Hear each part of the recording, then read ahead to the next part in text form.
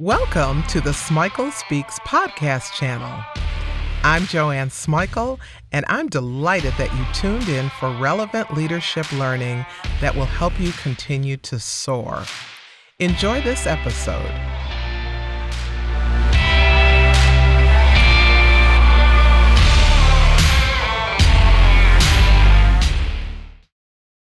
Tell it before it gets told. Crisis communication strategies are critical for leaders. If ever there were a time when a leader's messaging skills matter, it's now. It's really now. Whether you're looking for tools to message about the current pandemic and its impact on your workforce, whether you are looking for tools to message about your business closing, whether you're looking for tools to talk about the pivotal junctures in your business, it's important to think about how best to communicate with employees and other stakeholders.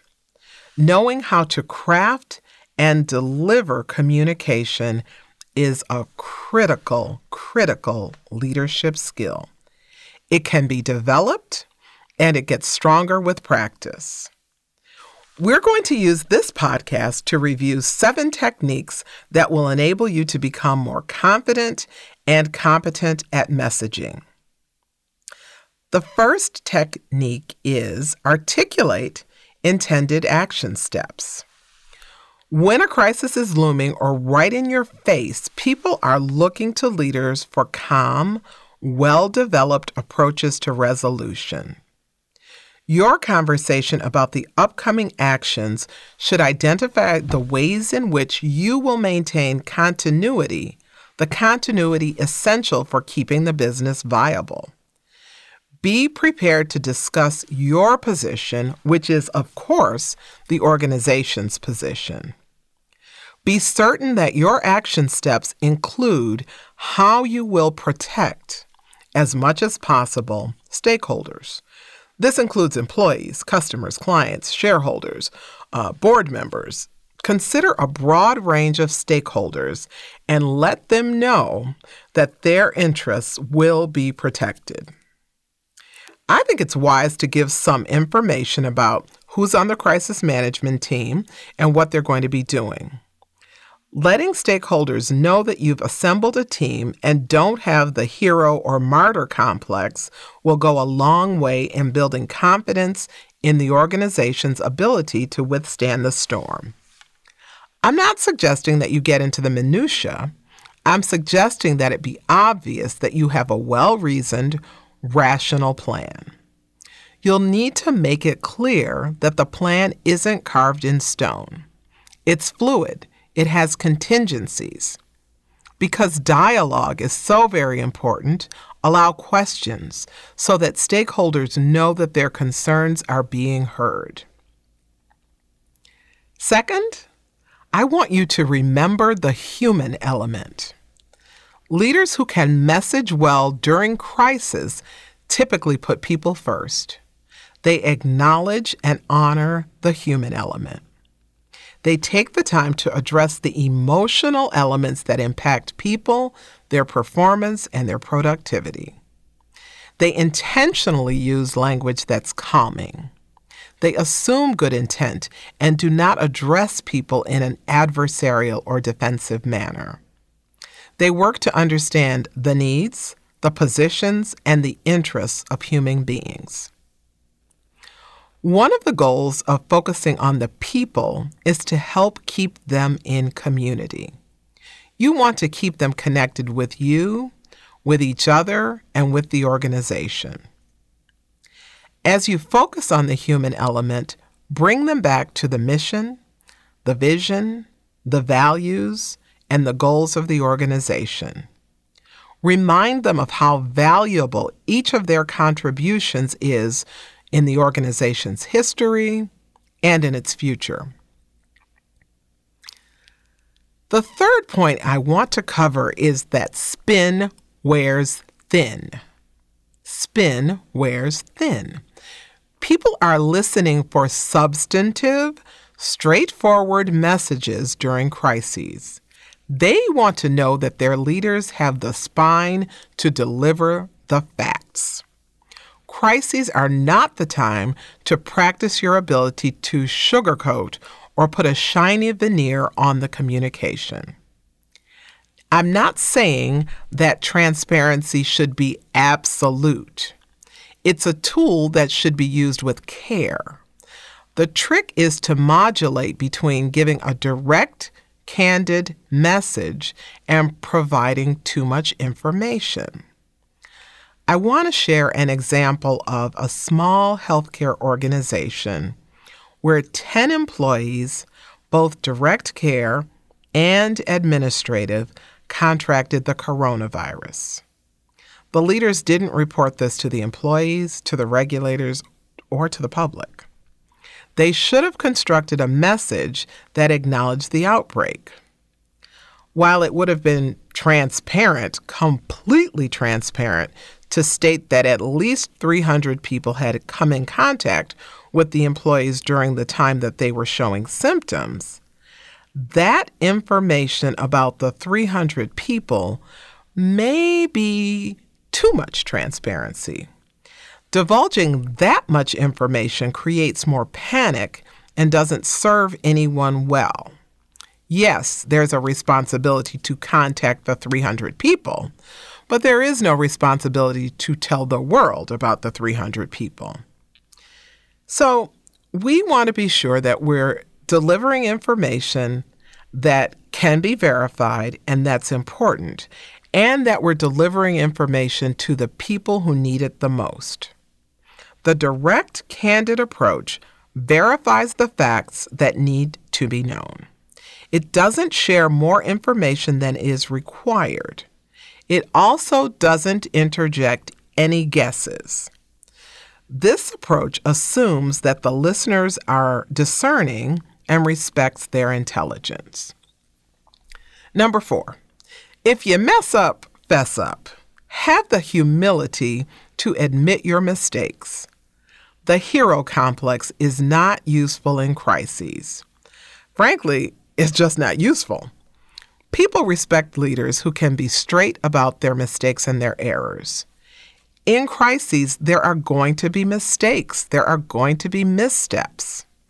Be prepared to quickly acknowledge yours and those of your leadership team. Now, don't dwell on them. Clearly identify the corrective actions that you've taken, address the questions that come up, and then move on. Dwelling on the mistakes is not useful. Rather, acknowledge them, have limited, structured dialogue, and then articulate the next steps. Don't be afraid to apologize.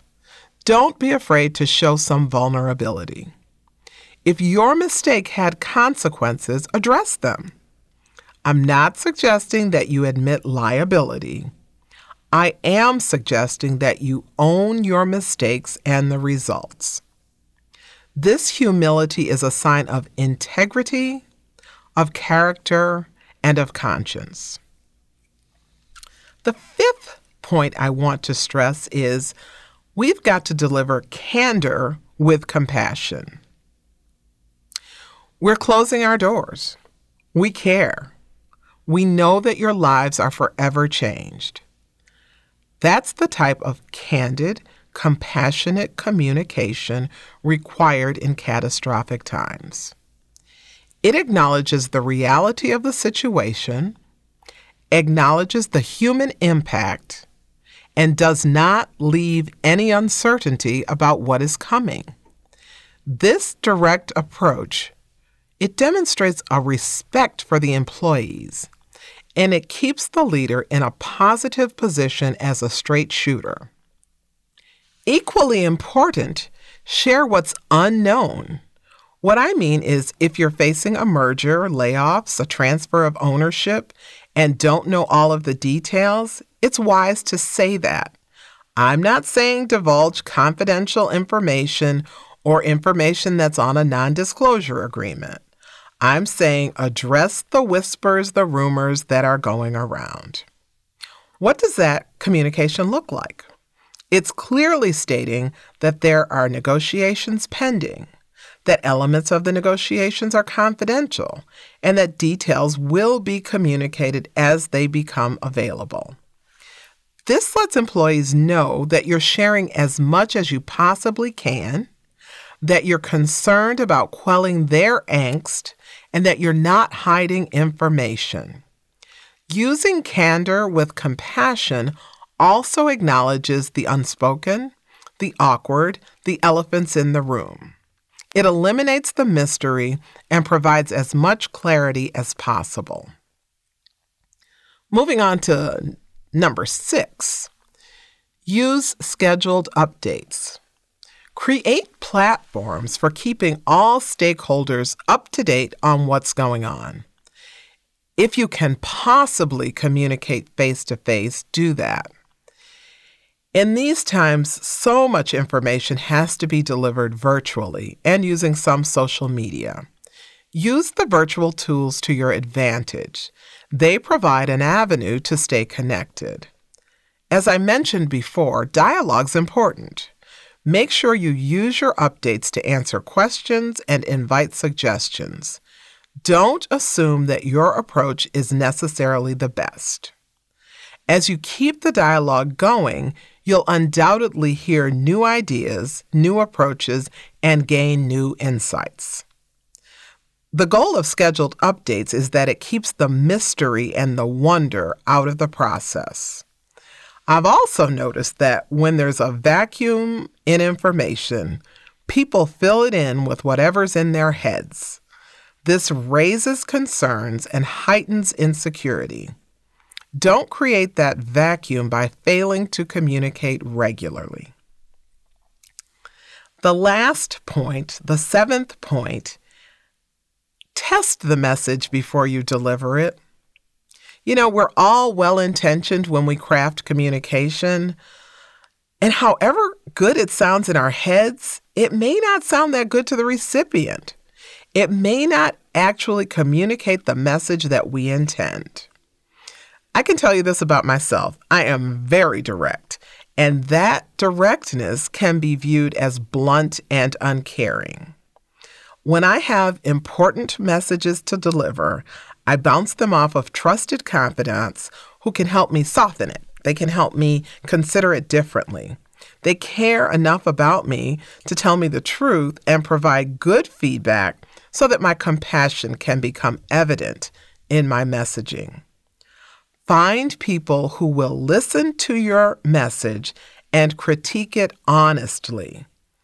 I work hard to get people who have different worldviews and different perspectives to read or listen to my communication before I send it. Now, I'm not telling you that I take a survey and whittle it down to a weak, non-committal message. I am telling you that I listen and consider other perspectives and other ways of interpreting the message. Use feedback to enhance what you're trying to convey. It's especially helpful to jot down the comments, come back to the message, and see which elements you feel need to be changed. Make sure that you wind up with a message that's consistent with your core beliefs, diplomatically says what you intend to say, and reflects the wise counsel that you gathered from your trusted advisors. It's time to wrap this one up. So as we conclude, there are a couple of points that I want to stress. While it's imperative to deliver skillful, compelling messages during crises, this is a critical time that leaders need to develop and build their toolkits. Yeah, you've got to build this toolkit, and it's wisest to build it before the crisis. Having this skill enhances credibility, it builds confidence in you, the leader, and it creates more trusting relationships. Mastering these communication skills takes practice and patience. Employing the 7 techniques will enable you to get your message across in a thoughtful and deliberate manner. You tell it before it gets told. Thanks for listening to this podcast. I hope that you got tools that you'll actually use and share. Subscribe to get more relevant leadership learning. Check out my YouTube channel to stay prepared for leading in an ever-evolving world.